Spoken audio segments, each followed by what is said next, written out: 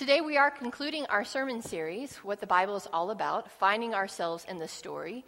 And I wanted to do just a quick recap of what we've talked about the last several Sundays as Doyle's preached. You'll see the sermon titles up on the screen. Doyle began in mid-August by looking at the four Gospels collectively and the story of Jesus and the reminder that Jesus really is the point.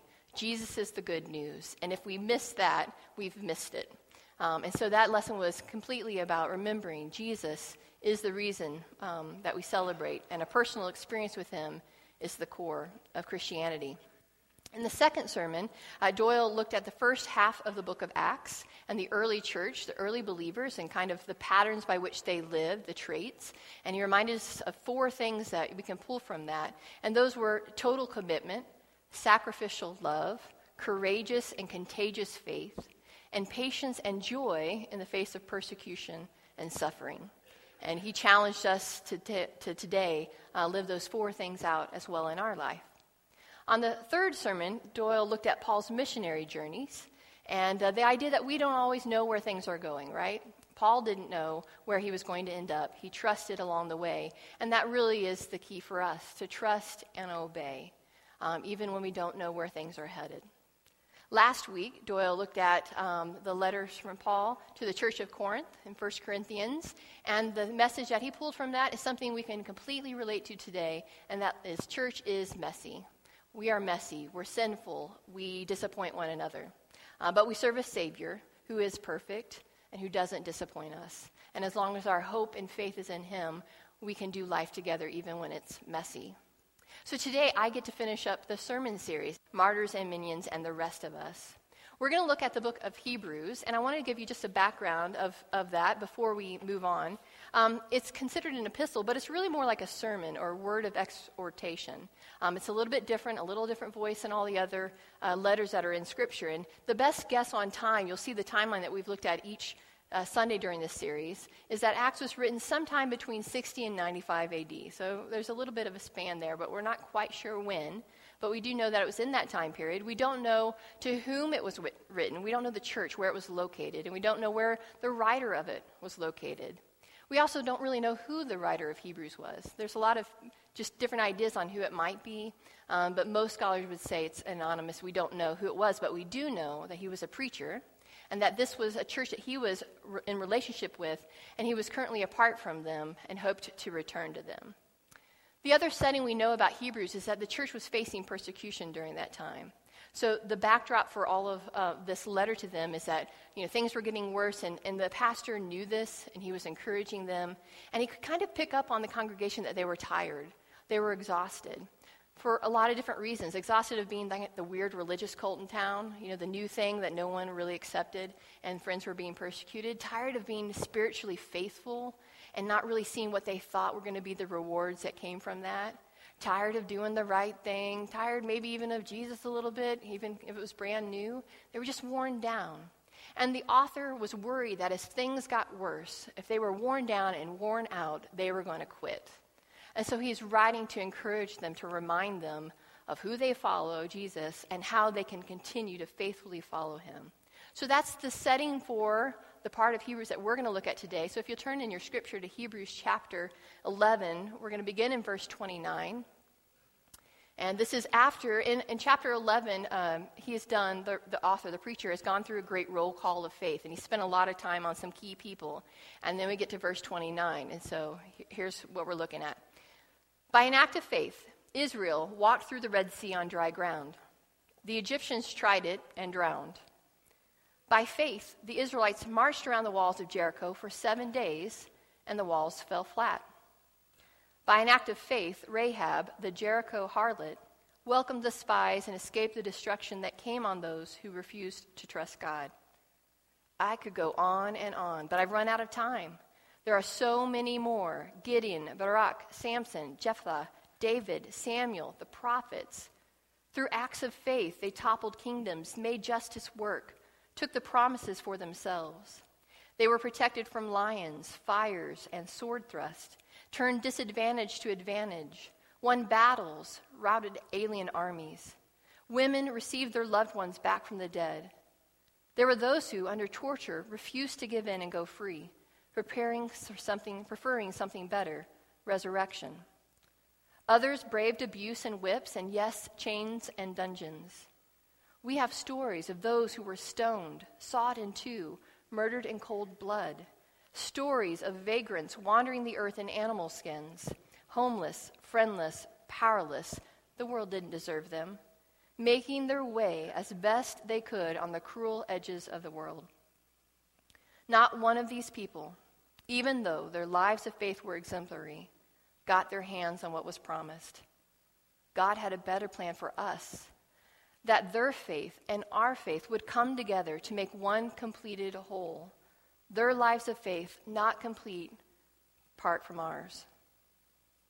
Do you see what this means? All these pioneers who blazed the way, all these veterans cheering us on? It means we better get on with it. Strip down, start running, and never quit. No extra spiritual fat, no parasitic sins. Keep your eyes on Jesus, who both began and finished this race we're in. Study how he did it. Because he never lost sight of where he was headed, that exhilarating finish in and with God, he could put up with anything along the way. Cross, shame, whatever. And now he's there, in the place of honor, right alongside God. The word of God for the people of God. Some of you probably remember the movie Dead Poets Society.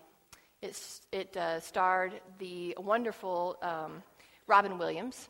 Williams played a high school teacher, John Keating, who taught in an all-boys private high school. And part of his dream was making these students realize the possibilities of life. And so there's one great scene in the movie, there's a lot of them, but one significant one in which Keating takes his class out of their classroom and down to a foyer in the building. And on the wall are all these pictures of generations past of students, the ones who have come before them over the years. And he asked them to look at these pictures of these boys and said, they were just like you. They had ambitions, they had goals and dreams. He said, I want you to lean in, because they have a message to share with you. So all the boys leaned into the picture, and Keating whispers, Carpe diem. Carpe diem.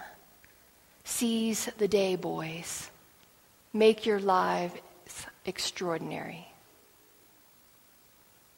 Whenever I read chapter 11 of Hebrews, I feel like I'm in Keating's class. I'm one of the boys there. And the author is the teacher now, and he's saying, come look at all these portraits of the ones who have come before us. Portraits of Abraham and Moses and David and Samson. Look at them. They have a message for you. Lean in.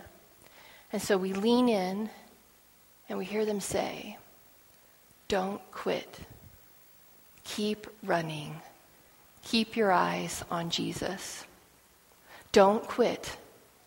Keep running. Keep your eyes on Jesus. Each one of those faith heroes that has been mentioned in the scripture and in what Nick and Riley read earlier are these portraits on the wall for us, these ones who have gone before us who are part of this great chain of witness. And there's one author who describes it as a great unbroken cord of faith that stretches all the way from the beginning of human history to the heavenly sanctuary in the city of God, where the cords have been securely fastened and anchored by Jesus.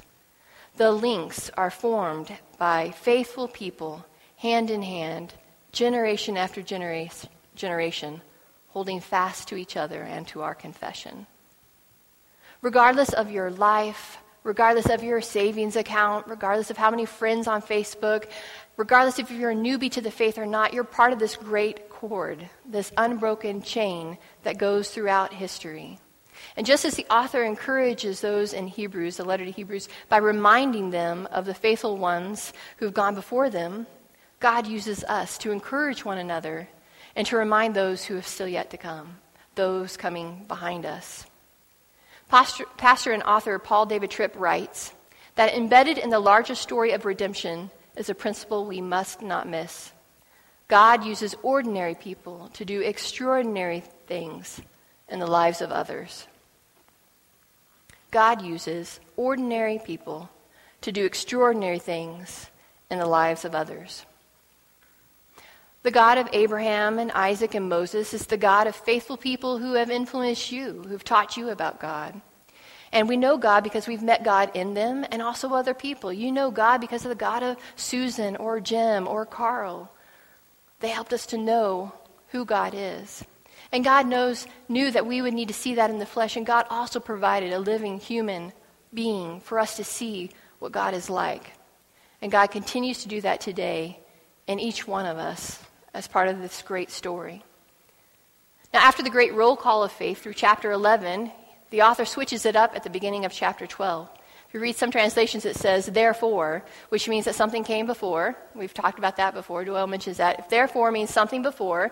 And it's this reminder that, therefore, since there is such a great cloud of witnesses, therefore, since there are all these ones who have come before us, these veterans, these great ones, roll call of faith, now we do something.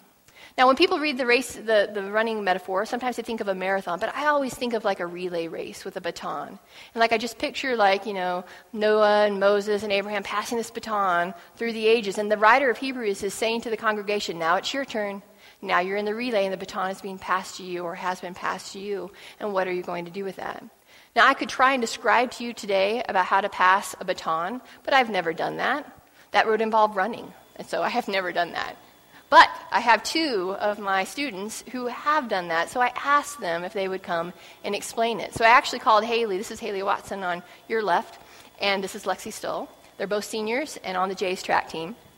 And I called Haley earlier on when I knew I was talking about the baton and stuff, like just explain to me how the inner workings of passing a baton and receiving it. And she started doing that brilliantly, and then I was just like, hey, would you just come and tell them yourself? That would be so much better because I will obviously be faking it. So Haley's going to describe, with Lexi's help, the inner workings, the finer points of baton passing. So as Mel said, I'm going to kind of tell you the science behind a great handoff. So it all starts with one idea in mind, and that's the idea that you want to get the baton around the track for however many times you need to go, and get it to the finish line with having clean exchanges and not dropping the baton. So what we're going to do for you today and what I'm going to tell you about is called a blind handoff, and that means you're not going to look at the person you're exchanging the baton to. You're just going to keep your head forward and trust that they're going to get the baton to. You might use this in like a 4x1 or a 4x2 race. So for the sake of this discussion, Lexi is runner 1 and I'm runner 2.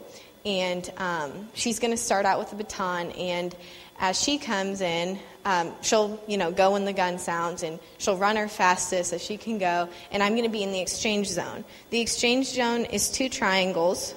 We'll pretend this is a 4x1 at the 100-meter mark on the curve, and the first triangle is one spot, and then the second one is about 20 meters away, and you have that amount of time to exchange the baton.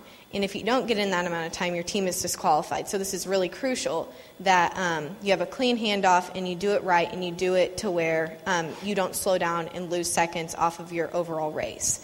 So I keep my head forward. I don't look back. And I see Lexi coming. Well, first I see Lexi coming down the track. Once she gets to a certain point, I know it's my time to start taking off and run. So I go ahead and I start running, and I have to match pace with Lexi because I don't want to slow down. And if I go too slow, she'll run into me. But if I go too fast, I'll leave her behind and we won't get that handoff. So it's really important that I match her pace exactly and she comes in. I have to give her a good, clean target that's high up that she can just put the baton in and I can start running. So I guess we'll kind of demonstrate that now. So I see Lexi, I see her, I look back, and then I run. She takes it and I have it, and then I take off running. And it's a good, clean run, and then Lexi's job is done, but then it's my turn to do the exact same thing Lexi did for the next runner. But after you're done with your leg of the race, you kind of just have to trust that your teammates are going to get the baton across the finish line and that overall goal for your team, to finish the race and get a good time. So it's just about trusting your teammates and practicing what you know how to do. Perfect. Give him a hand. See, that was so much better than I would have explained, all right? They know it, they live it and stuff. And when we were talking about this, and I was just like, well, that will preach in so many different ways. That's what preachers say, that'll preach. The whole idea of it in several different ways. The one, receiving it, waiting for the handoff, waiting and trusting the people that are coming behind them, that they will keep the pace, that they will place it firmly in their hands so they can continue to race and win the race for their team. And a lot of times people that finish it get the credit, but, it's that whole team together. Like if the ones in the middle don't keep pace, they don't keep the pace, they don't keep going, if they lag behind, that's going to affect the team. And if they don't prepare to give a clean handoff, to really pass that along to the next person, their team is affected as well. Every part of that team matters. They matter to the goal of running that race well. And for us, when we think about this and this passage with Hebrews, the ones who have come before us have run their race. They have kept the pace. They have made a clean handoff, and they are standing there now cheering us on, a great cloud of witnesses, encouraging us, rooting us, seeing how we're going to do with this. What an awesome opportunity. Church, some of us, we're all at different places at the relay. Like some of you just got the baton, and you are energized and excited and running, and your energy feeds us. It inspires us. We need you to do that to help keep the pace. Some of you have not joined the race yet, but you've been really inspired by people around you that you've seen running and the faithfulness they have to the God who they run for. And you're just thinking about maybe lacing up and getting in the race. It's worth it. It's worth it. A lot of us here today are ones who are in the middle part, right? We've been running. We've been running, and you can feel the burn. You can feel the exhaustion. It gets tiring. Keeping the faith, staying faithful, doing what Christ has done, living like him in the world. Some facing persecution, not here like the Hebrews, but in our world. And it gets overwhelming, and you want to stop. You want to slow down. The author of Hebrews is saying, don't quit. Keep running. Keep your eyes on Jesus. There are people coming behind you that need you to keep running. Keep the faith. When we get tired, the preacher reminds us, keep your eyes on Jesus. Watch how he did it. Watch how he ran. Look at his faithfulness and find energy in that as we run as well. When I was growing up, my dad and I listened to a musician, a Christian artist a lot. His name was Steve Green. He still sings today. Beautiful, powerful voice. And one of my favorite songs of his was Find Us Faithful. And I want to just share part of the lyrics of that song as we wrap up today, as we think about the charge that God would find us faithful. It says, we're pilgrims on the journey of the narrow road, and those who've gone before us line the way, cheering on the faithful, encouraging the weary, their lives a stirring testament to God's sustaining grace. Surrounded by so great a cloud of witnesses, let us run the race, not only for the prize, but as those who've gone before us, let us leave to those behind us the heritage of faithfulness passed on through godly lives. Oh, may all who come behind us find us faithful. May the fire of our devotion light the way. May the footprints that we leave lead them to believe, and the lives that we live inspire them to obey. Oh, may all who come behind us find us faithful. Don't quit, church. Keep running. Keep your eyes on Jesus.